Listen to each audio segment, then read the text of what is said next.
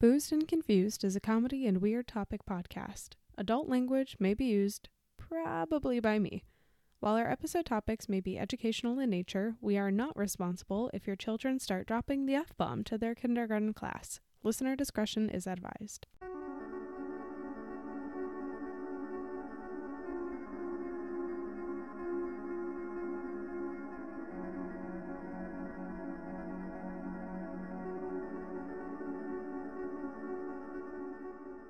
Hello, everyone. Oh, hello there. Hello there. Happy Halloween recovery day. Happy day after Halloween. And it's Tuesday, so we're only one day late. But we chose to spend Halloween with the executive producer. And then we tried watching the Forever Purge, which is... It's too much. What? Too It's like the much. most recent Purge movie. I think it's the last one in the franchise as well. It just hit too close to home. It really does. It's too much. Maybe I'll watch it after 2024 when the real war starts. I just decided to put something on that I wouldn't be too invested in Yeah. while I did some work. Yeah. And It didn't pay off. I was just kind of like, this is kind of like the news the other day. Oh, this is kind of like the news the other day. Oh. Yeah. Yeah, no, thank you. Anyways, I'm Carol Ann. Oh yeah, I forgot about that. I'm Matt. And welcome back to another episode of Boozed and Confused. 102. 102. Yeah. Yeah, every episode after 100 is just the cherry on top. It's the graving on the pudding. It's another cherry. It's it's those little boba that you put on top of frozen yogurt. Those are so good. Would honestly just go to the Froyo shop and I would Boba. get like the tiniest drop of Froyo and just douse all it. boba. All on top. boba. And That they're like, actually sir, sounds you great. can't do We that. They're like, sir, you can't do that. You We have to should- leave. We should definitely do that. That sounds great. So Boozed and Confused is a podcast where we talk about just everything from conspiracy theories, paranormal, just weird shit, history stuff, anything that we feel like talking about. This week is an episode where we're going to keep it a little bit spooky still, because I still personally feel like we're in spooky season. The decorations are still out. They're still lit up. The candy is still in the bowl. Yeah, not as many trick-or-treaters. That's fine.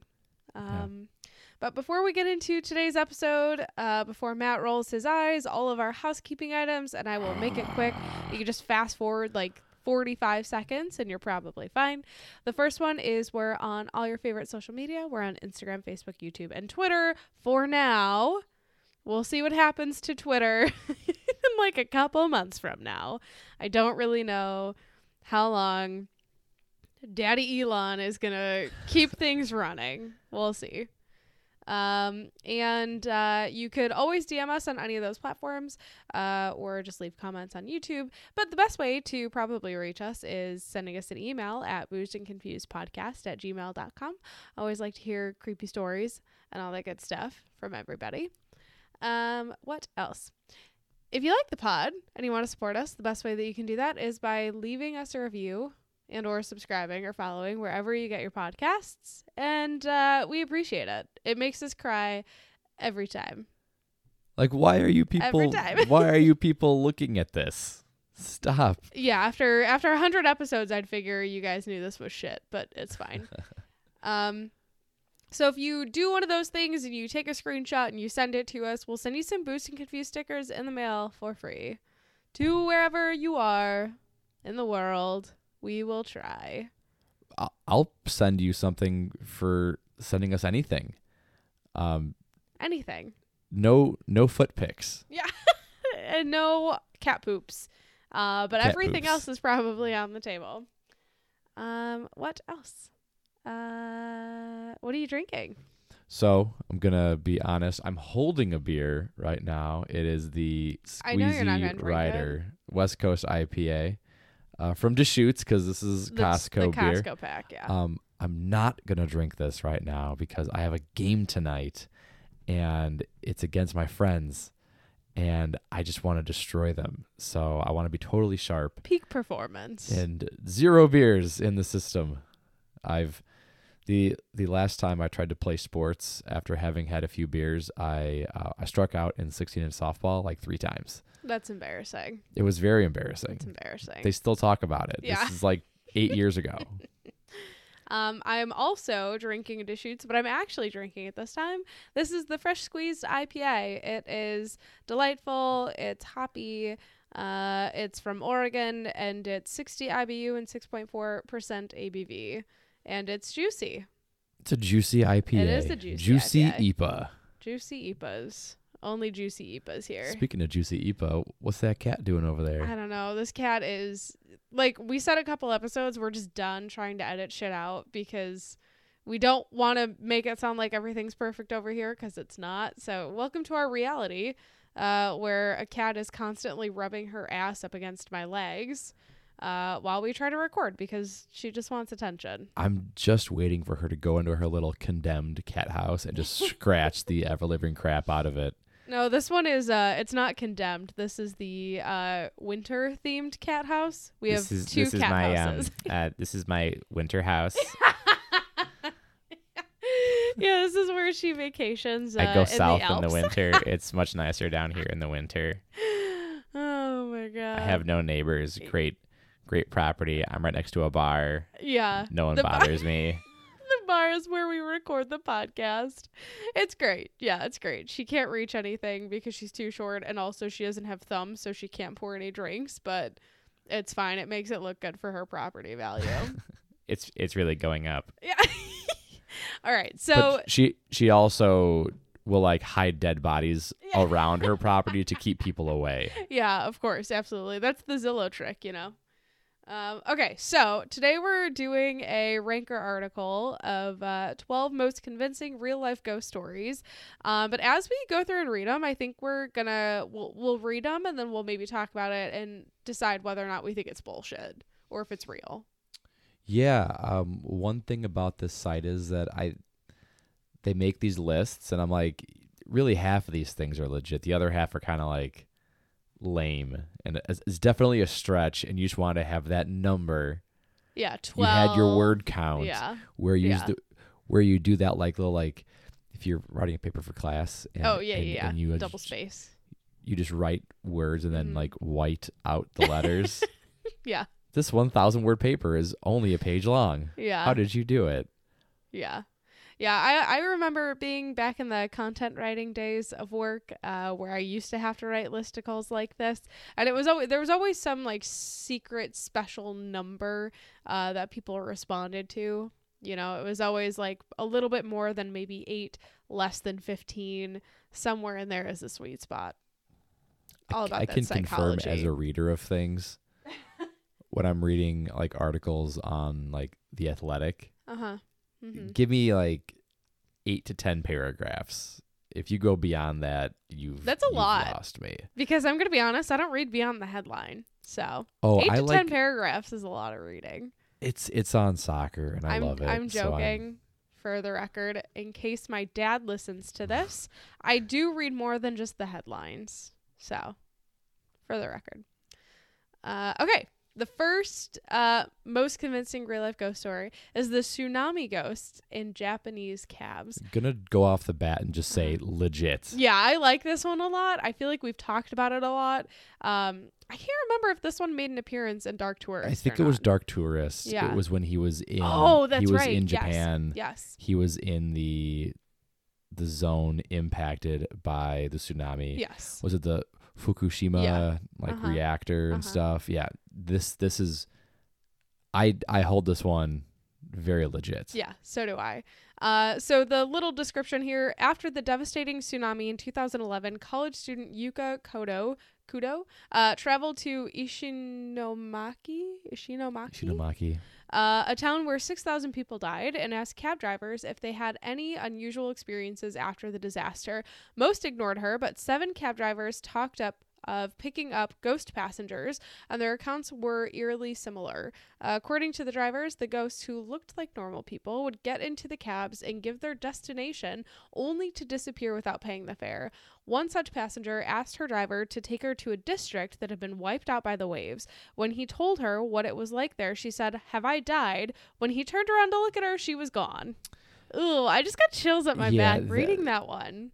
From the Dark Tourist episode, distinctly remember them talking to drivers who had talked about like having these discussions with the passengers who are asking like, am I dead? Or not sure if I'm mixing stories from other things or not, but like becoming scared while in the cab and then just like vanishing. Yeah, like panicking. Reminds me of what's the ghost near us? Resurrection Mary. Yeah.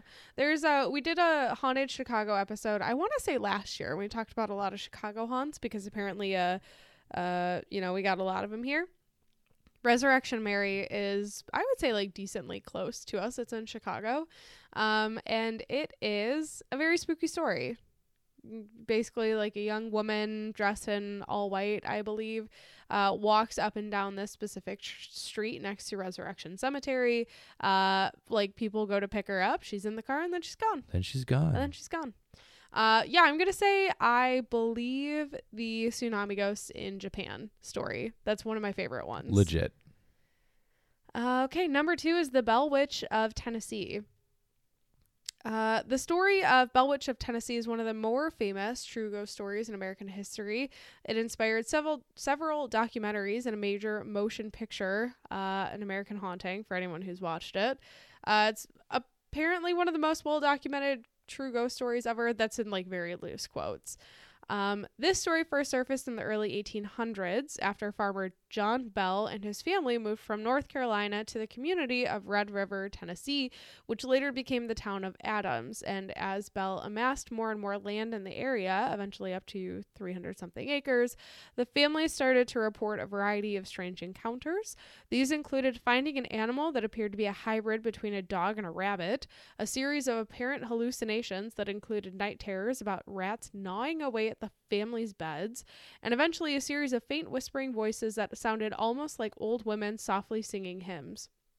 According to historians, family members later found a vial of unknown liquid in the house, and they gave a dose of the liquid to the cat, who immediately died? Come here, Starbuck. What? Where are the cats? Oh my God. According to the stories, following the Battle of New Orleans, future President Andrew Jackson came to the Bell Farm to investigate the stories of a haunting, and it was he who dubbed the entity the Bell Witch. And by 1820, John Bell had grown ill, and more convinced than ever that the presence in his house wished him ill. It's said that after his funeral, the ghost could be heard singing and laughing loudly in the graveyard, and after his death, save for a few reported encounters during which the entity bid the family farewell, the president seemed to largely disappear from the home.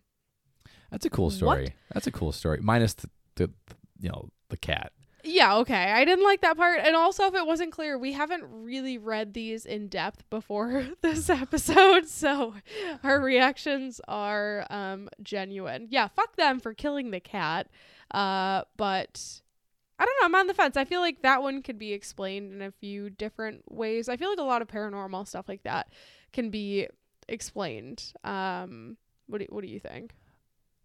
This rings of some like gas leak or this liquid they found clearly had to be something that was not good.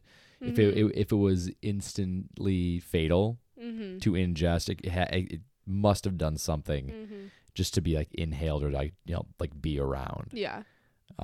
Considering people in like the 1800s, if you didn't breathe heavily enough or like have like a very strong heartbeat, you're dead. Like I have taken your pulse before, like held my fingers to your neck, and I do not feel a pulse half the time. Me? Yes. Oh, am I awake when this happens? Yeah. Oh, okay. Sometimes when you're asleep. I also put on that little finger thing. The pulse oximeter. Is she breathing? Oh my God, the executive producer was sick last week to the point where we were like, should we go in there and measure her breathing? So I did, and she was fine, naturally. I also put the pulse oximeter on her hand, but she probably had some nightmares from that of like what creature is touching my fingers while I sleep. Yeah, but this one rings of like this like liquid Yeah. or the guy just being a bad person overall. And Yeah. Yeah. Torturing the family or Yeah. something. Who knows? Let's go to the Lizzie Borden house. Yeah. Lizzie Borden house. Is this the lady who gave her family a bunch of whacks with the axe? Yeah. She axe whacked him. Axe whacked everyone? Yeah. Axed him. Axe whacker. This is in Massachusetts, which on August 4th, 1892, Andrew and Abby Borden, who were a wealthy married couple, were killed. And so Andrew's body was discovered by his daughter Lizzie on the couch in the family sitting room, while his wife Abby, Lizzie's stepmother, was found in a locked upstairs guest bedroom. Both had apparently been killed with a hatchet by blows powerful enough to cleanly split Andrew's left eyeball.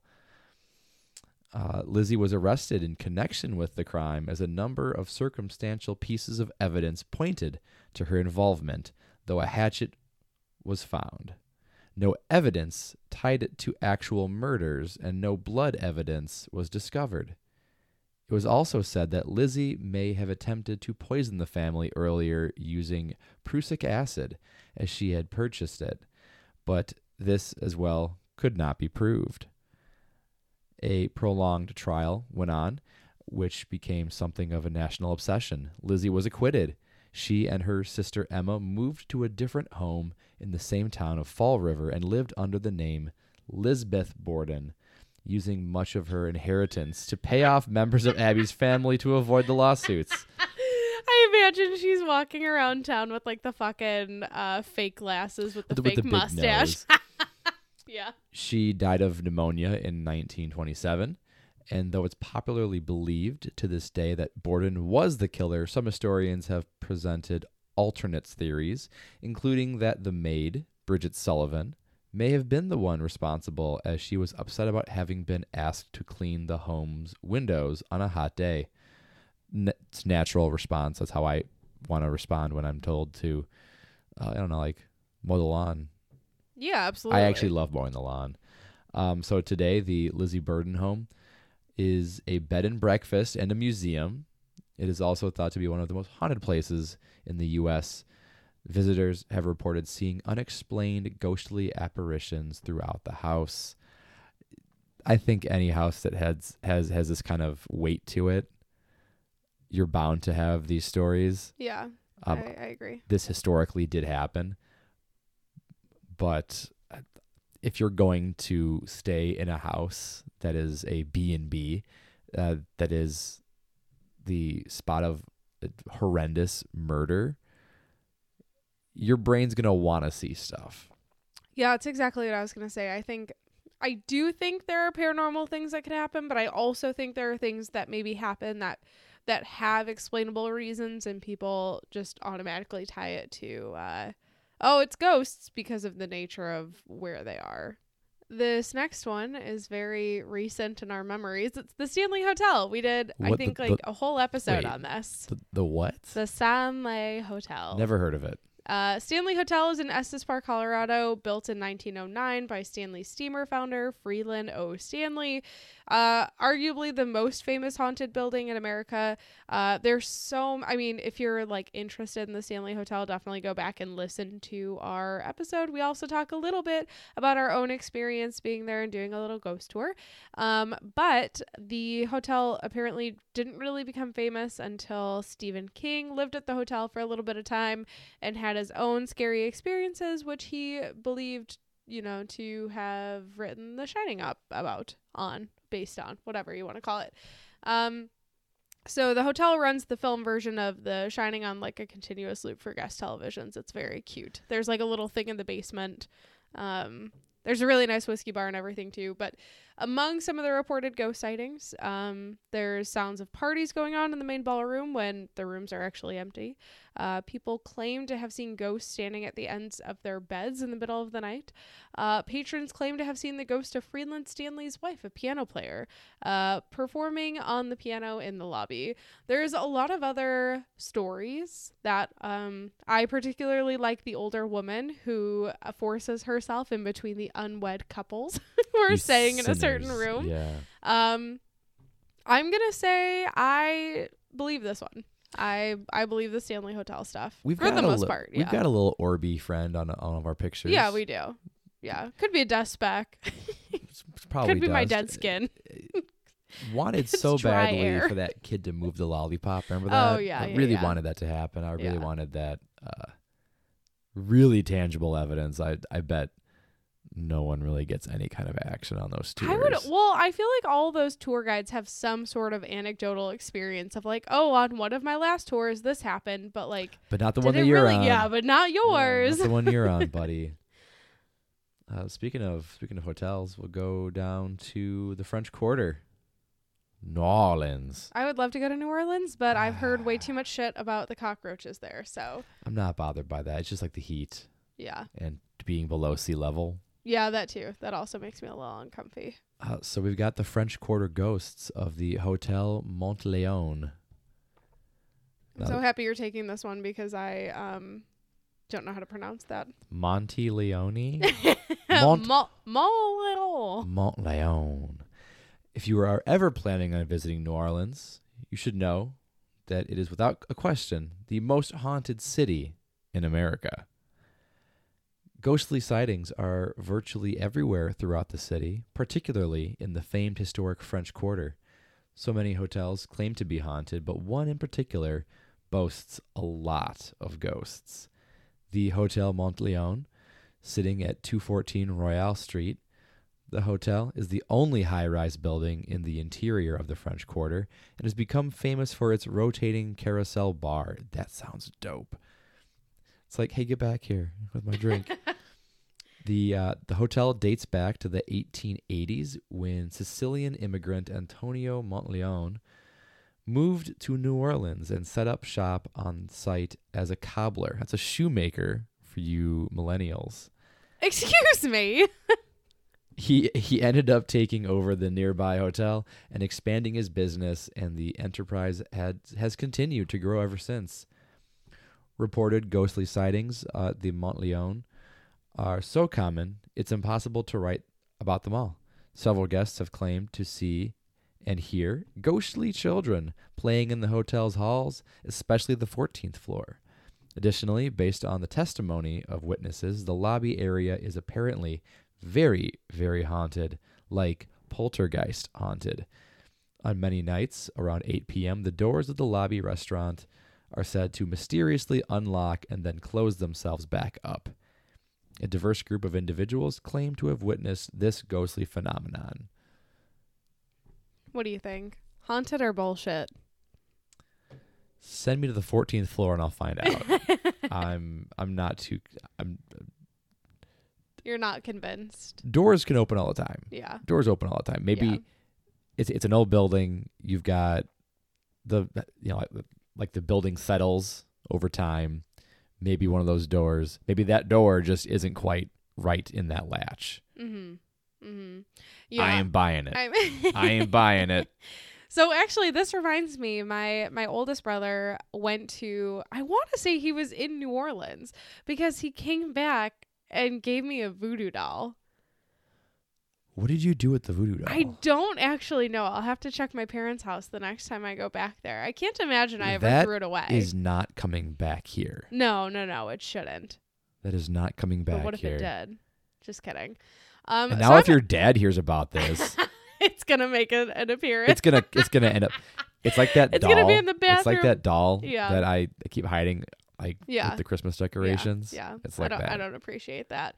I'm inclined to say I believe some of this one as well. I think New Orleans does definitely carry that sort of name to it of like the most haunted city in America. However, I do take issue with places that promote themselves as being super duper haunted, in a sense of like, do they kind of like make shit up or like beef stuff up just to sell more stuff to tourists? I mean, I'm sure that they do, but I believe maybe some of the haunting that happens here, but I am sure it's probably a case of stretching the truth a little bit.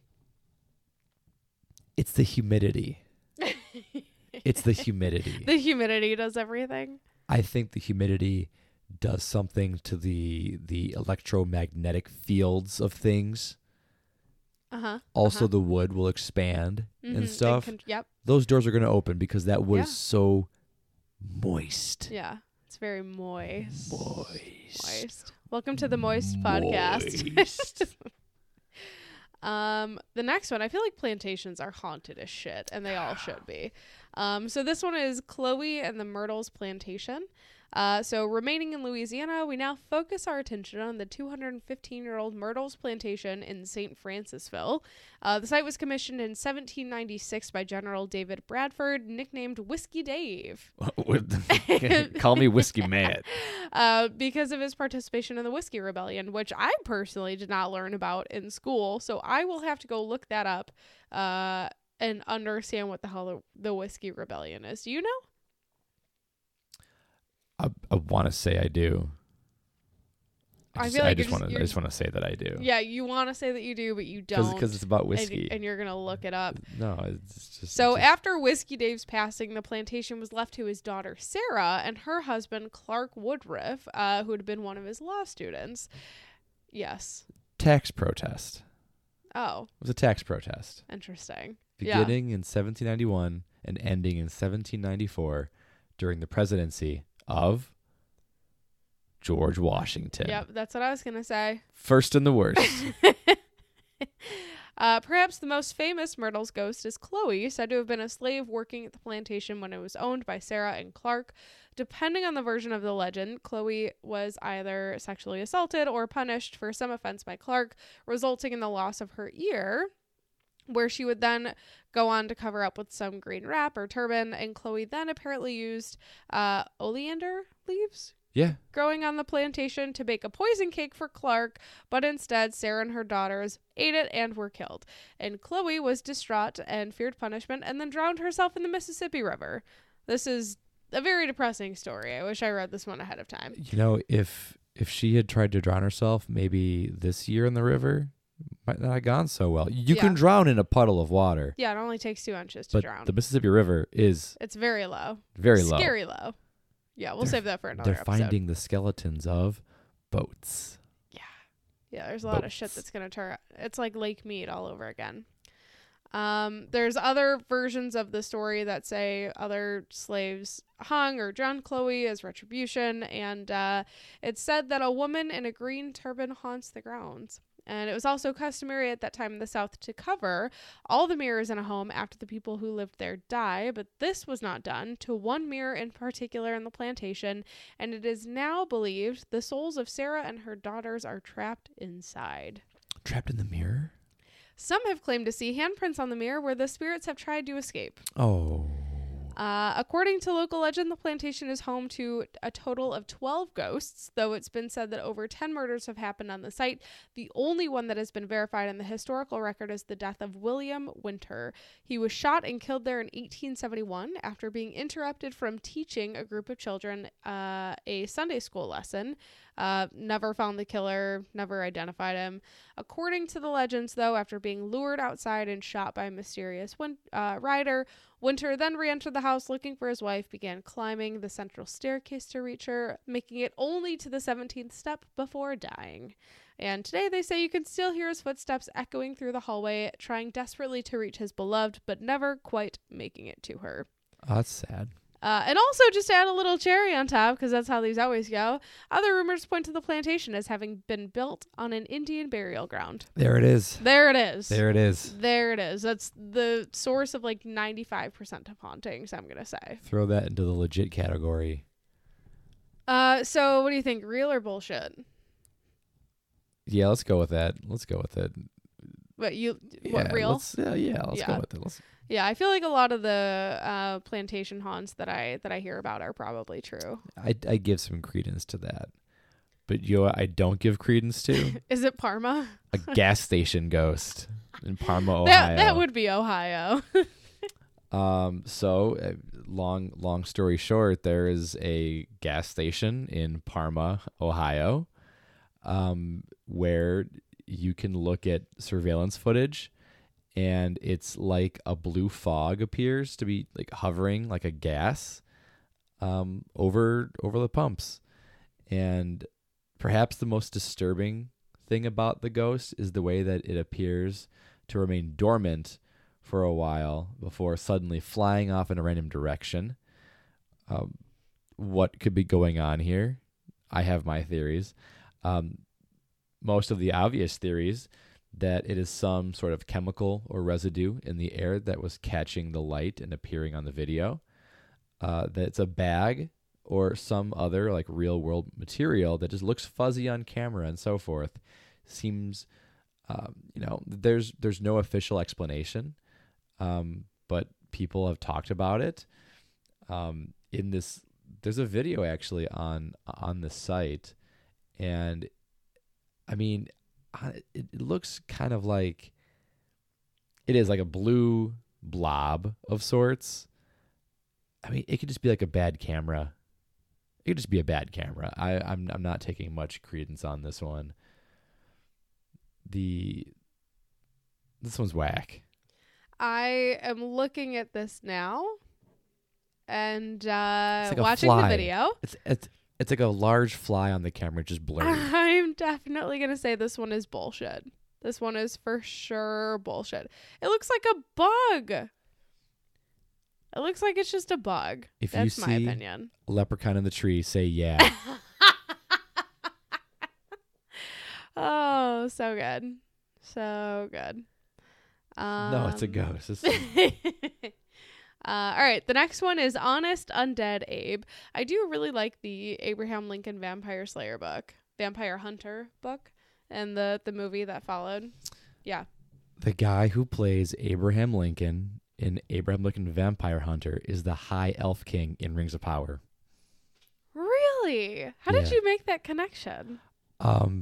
Because I thought he was the roommate from Shaun of the Dead.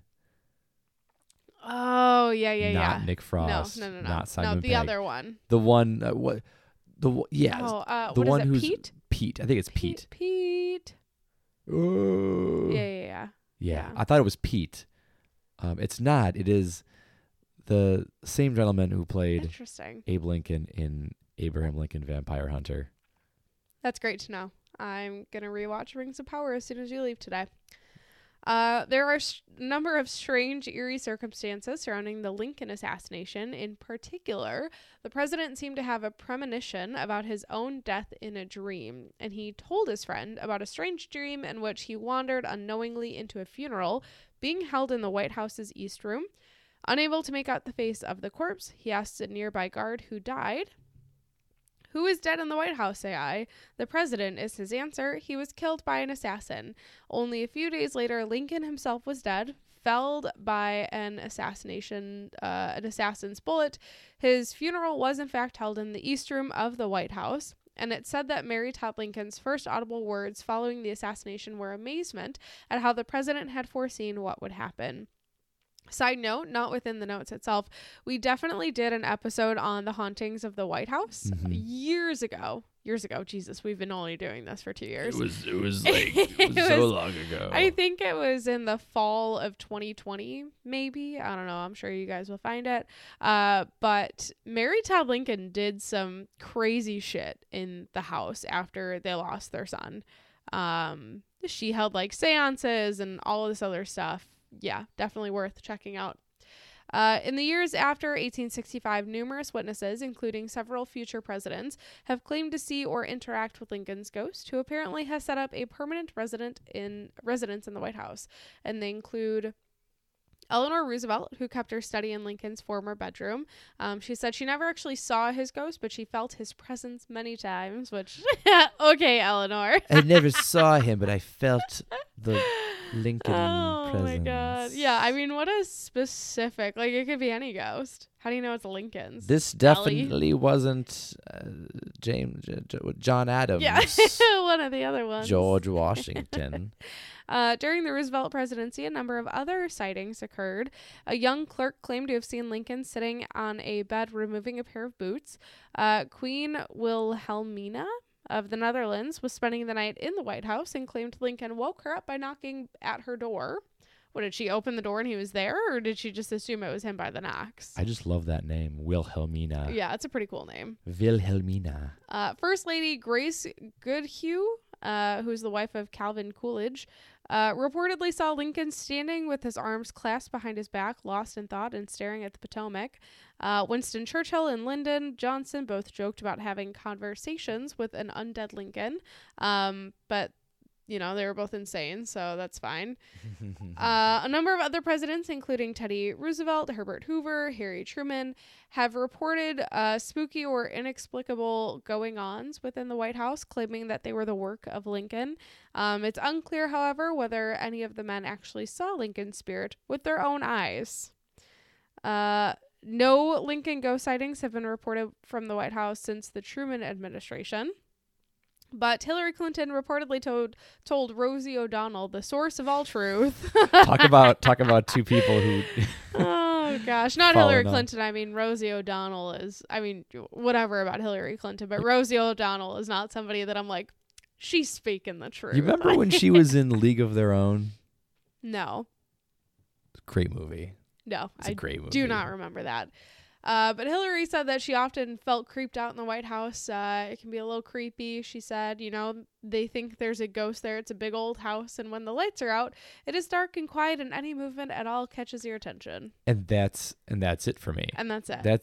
And that's it for me. That's it. Big old house. Your brain just goes there. Yeah, exactly. What I want to know, does Lincoln know where the emails are? Yeah, I don't know. We'll have to ask him next time he comes to knocking. Oh my God. So what do you think? That's the Lincoln stuff is true or I think bullshit? it's all shenanigans, but it's my homeboy Abraham Lincoln. I've been to his house a couple times. Have you? I trust my boy Oh, Lincoln. in Springfield. I yeah, trust yeah, my yeah. boy Lincoln. Yeah. He's an honest boy. Yeah. If he's a ghost, he's a ghost. Yeah. So I do believe the stuff about him having his like premonition of his own death and all that other stuff. I don't know if I maybe believe the like, oh, I saw him taking off his boots or something like that. I don't know if I really trust the other stuff. It feels a little bit too like, it could be Lincoln. it's actually Calvin Coolidge. Let's keep this rolling. Do you want me to take it? No, I'll take it. Okay, go ahead. Give me the Winchester Mystery House. I love this house. I was like obsessed with this house Nope. for a very short while. The first time I saw it Oh, was you on were? one of those like haunted places in America on like Discovery Channel or something. I've not heard of this little tiny shack. This probably would fit in our front yard. Very small place. The Winchester Mystery House, which is a popular tourist attraction, so I'm already on my way out for saying no on this one, All right, I'm head out. is a mansion in San Jose, California, located at 525 South Winchester Boulevard. It was once the home of Sarah Winchester, the widow of William Wirt Winchester, and heiress to the Winchester rifle fortune. Work began on the house under Sarah's direct supervision in 1884 and continued until her death in 1922. Because work on the home was constantly ongoing, the result is a chaotic building with no master floor plan and a number of eccentric touches. This does ring a bell, actually. Some stairways that don't lead anywhere, the doors with no rooms behind them. Fun fact. We have a college, university in Chicago that has something very similar where they began building different parts of the school and then ran out of money. So they were like, oh shit. So there are actually staircases that lead to walls or doors that used to lead to maybe like a bridge or something that have since been removed. It's very creepy. Yeah, my roommate. You know what? I'm gonna finish this and then I'll get to my roommate and I story. It's about a strangely placed ladder in a building. So this house has weird doors and etc. Sarah's life was interrupted by 2 tragedies from which she never fully recovered. The first was the loss of her daughter, Annie Pardee Winchester, when the child was only a few weeks old, from the disease marasmus. The second was the death of her husband, William, 15 years later, of tuberculosis. This left Sarah broken, but also fantastically rich, inheriting an income of $1,000 each day, which is, in our money, $22,000 each day. Which also, in the grand scheme of like millionaires and billionaires, still not a lot of money. It's a lot of money to people like us, but not a lot of money to people like them. $22,000 a couple years ago was like a majority of my annual income. According to the most popular retellings, following her husband's death, Sarah feared that she and the Winchester family were cursed.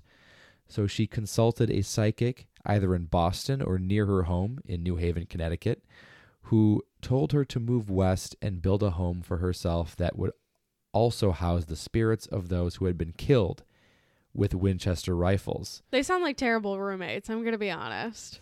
Oh, there's a lot of people who've been killed by Winchester rifles. The medium is alleged to have also told Sarah that if construction on the house ever stopped, the spirits would grow restless and kill her.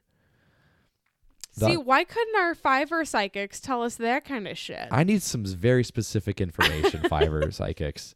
So for 38 years, Sarah lived in the house and ensured that construction continued constantly, even attempting to have work done on the house 24 hours a day, 7 days a week. What would the HOA say? What about the holidays? What about Thanksgiving? She also integrated the number 13 into the home whenever possible. There are 13 bathrooms. Each window has 13 panes. The house has a total of 13 chandeliers and so forth. Following the 1906 earthquake, she refused to have damaged portions of the home fixed up, assuming that the damage was the work of angry spirits who might be further enraged by repairs. Ghostly sightings are quite common in the Winchester Mystery House. In addition to the spirits of those killed by Winchesters, whom Sarah believed lived there, some have cited spirits they believe were staff who once worked in the home. Still, others report seeing a woman fitting Sarah Winchester's description, dressed in Victorian garb, of course, wandering the stairs and hanging out in the kitchen. I'm going to call shenanigans. This is grief and guilt. Yeah, I'd like to hear maybe some more modern accounts of people seeing these apparitions or sightings. Oh, this is shenanigans. This is just a very sad woman. She's been through a lot. It's a very sad woman. She has definitely been through a lot. Also, I feel like I keep plugging past episodes, but we also did an episode on why ghosts are always wearing Victorian garb. That was like number 1 or 2. That was one of our first episodes. That was a ways back. And the answer is capitalism. That's why. So I don't know what I believe for that one. I do believe maybe there's some weird shit that happens in the Winchester Mystery House. I probably don't believe it's the people who were killed by the Winchester rifles. There wouldn't be enough room for all the people who've been killed by Winchester. It's a really big house. It's a very popular gun company. Yeah. Well, that's also very true. Okay. The next one is the Asheville Ghost. It's a high school ghost. A high school ghost. Ugh. Asheville High in Asheville, North Carolina is one of those schools with motion-activated surveillance cameras.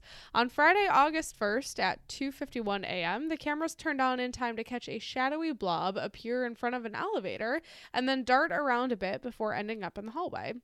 Some teachers from the school and paranormal enthusiasts from around Asheville were quick quick to label the inexplicable apparition a ghost. One of the teachers offered this theory to a local news channel, saying, "It's a ghost. Of course it's a ghost. It's the ghost of some former student who is really angry with this teacher and has to come back to get back with the teacher, and he's just making himself known at this time." What does that mean? Has to come back to get back with the teacher? Was it a love affair? Come back to get back for, get back maybe at? maybe it's just a bad preposition there. I don't really know. Education's important. Yeah, obviously. She seems to have a lot of information about this angry dead student. Did Asheville PD ever look into this further? Other more skeptical local residents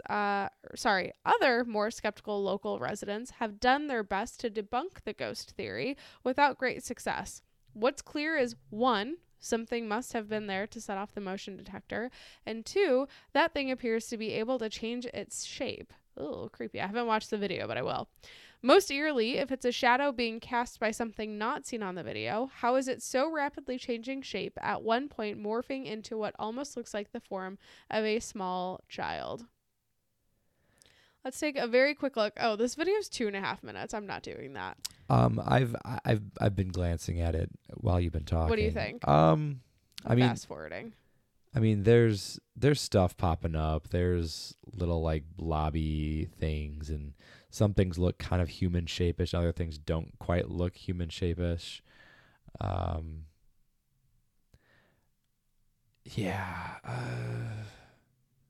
Ooh, you know what?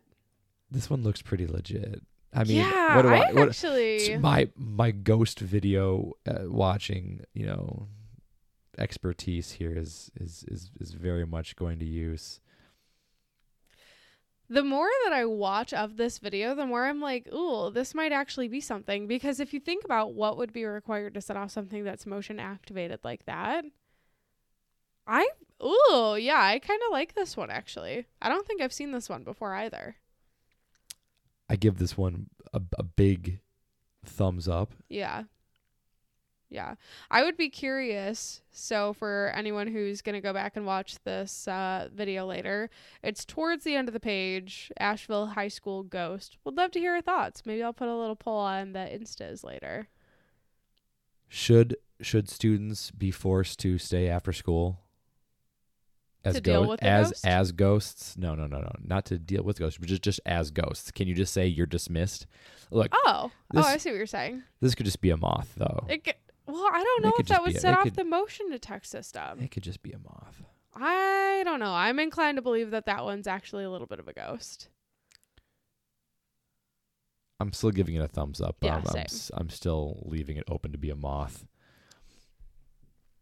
Let's go to Alcatraz. Yeah. Speaking of prisons, right? School, am I right? Oh, yeah, okay. Let's go to Alcatraz. Alcatraz Island was first used as a military prison in the late 1850s and later served as a federal prison until 1963. It's probably the most famous prison in the U.S. The prison claimed that despite 36 prisoners making a total of 14 escape attempts, no prisoner has ever successfully made it off the island. The most violent escape attempt was made in 1946 when 6 prisoners attempted to flee the island, resulting eventually in the deaths of 3 inmates and 2 guards. Famous convicts held in Alcatraz included Al Capone, Machine Gun Kelly. And for the record, that's not the musician, to all of you Gen Zers. For the record. And millennials.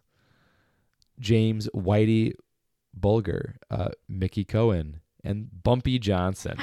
Ew. While incarcerated in Alcatraz, Capone took to playing the banjo. Years after Capone's death and long after Alcatraz officially shut down, visitors and workers report hearing banjo music in the old shower rooms and in Capone's former cell.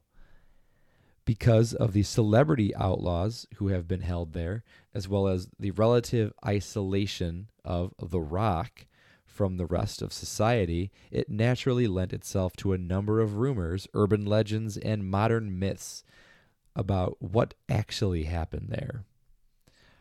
So going to cell 14D, an isolation cell, is also believed to be haunted by a ghostly figure. It has been said that in the 1940s, a prisoner locked in 14D screamed to guards that he was being attacked by a creature with glowing eyes, and that this prisoner was found dead in his cell the next morning. Perhaps most compelling, the testimony of Alcatraz guards, many of whom claim to have experienced unexplainable things while working on the rock. Many reports of guards investigating the sounds of sobbing or moaning only to find no one there were filed. Even a noted skeptic, Warden Johnston, noted that he once believed he heard sobbing from within the building's walls. Additionally, many have claimed to have stumbled upon inexplicable smells on the island, or certain spots that are notably colder than their surroundings.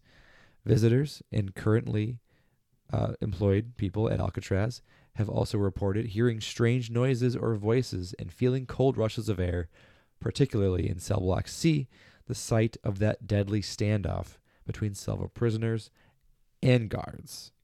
What do you think? I'm like kind of in the middle on this one. Do I think that a person who is in isolation was attacked by a ghost? No. Do I think he went fucking crazy and might be a ghost himself now? Yes. If you're not killed by the ghost, you become a ghost yourself. What do you think? I mean, touristy place. People. Have you ever been to Alcatraz? That's in California, right? No, I think it's off of.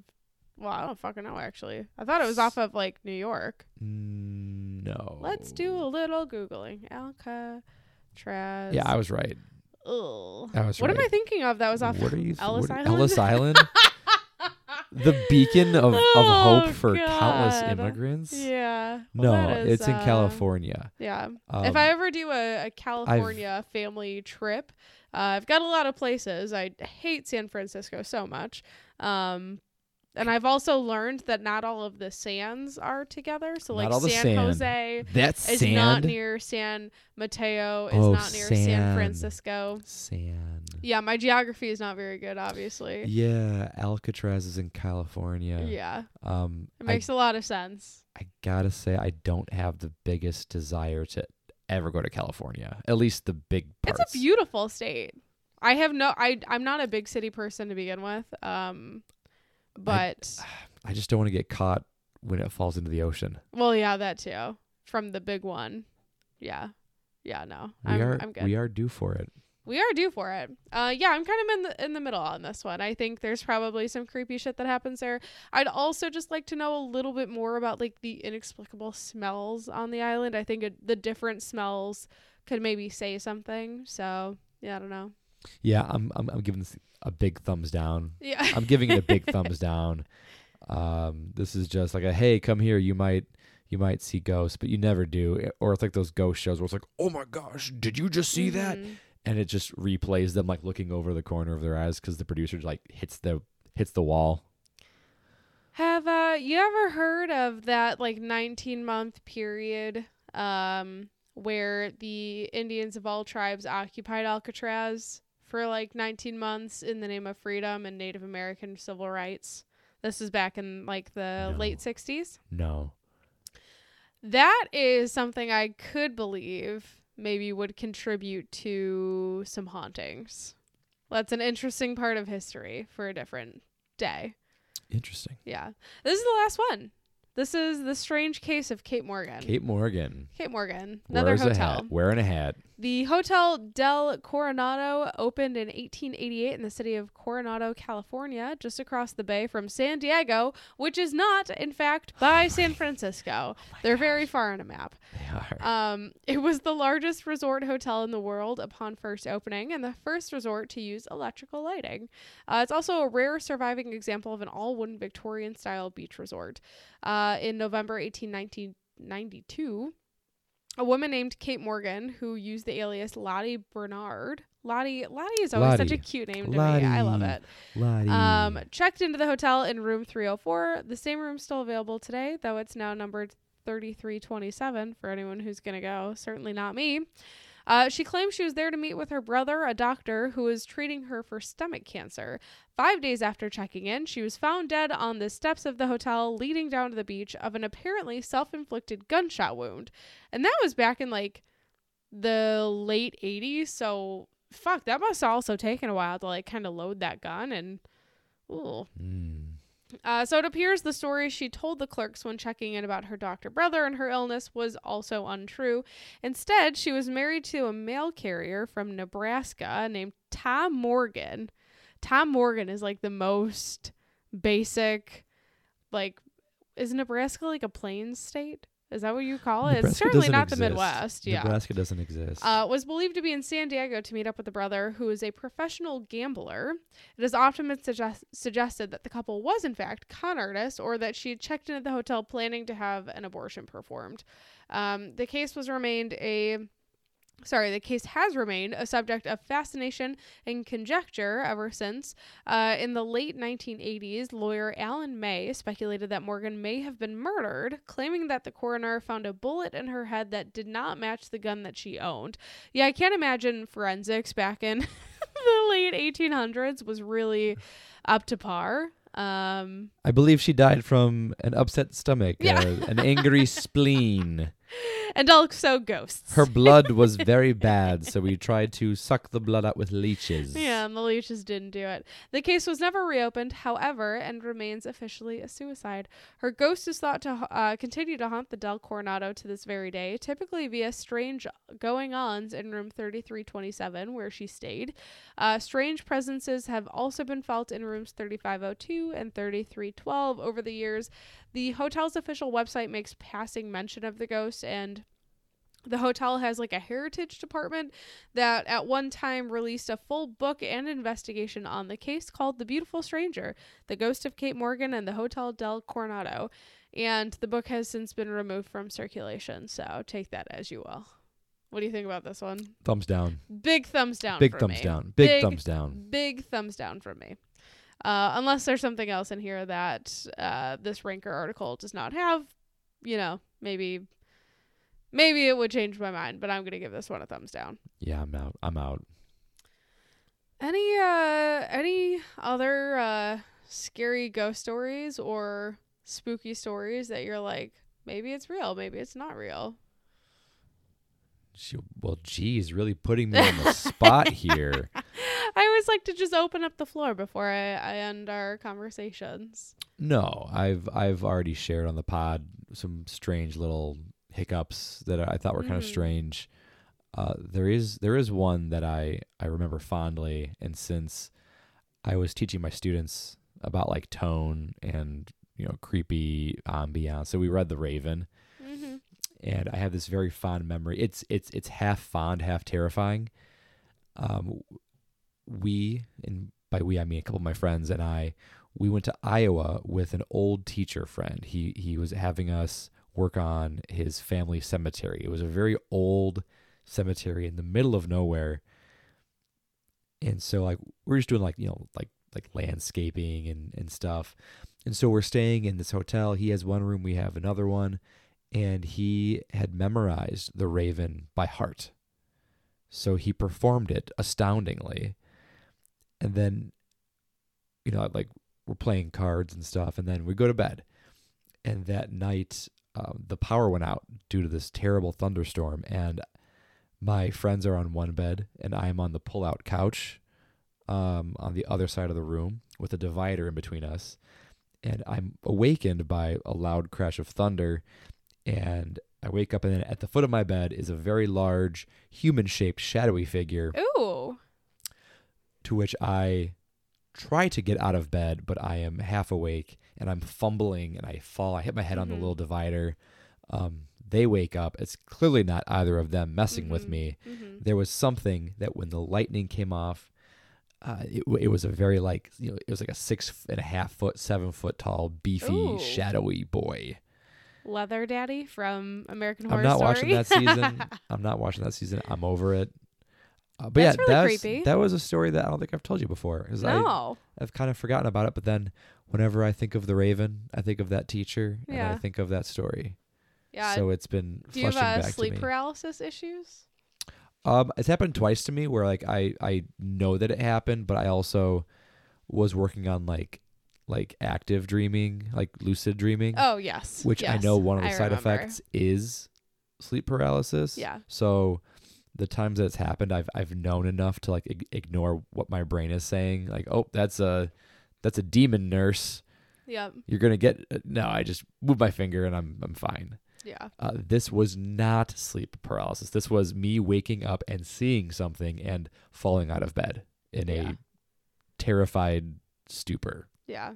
I'd give that one a big thumbs up. No bullshit calls from me. The only trying to think.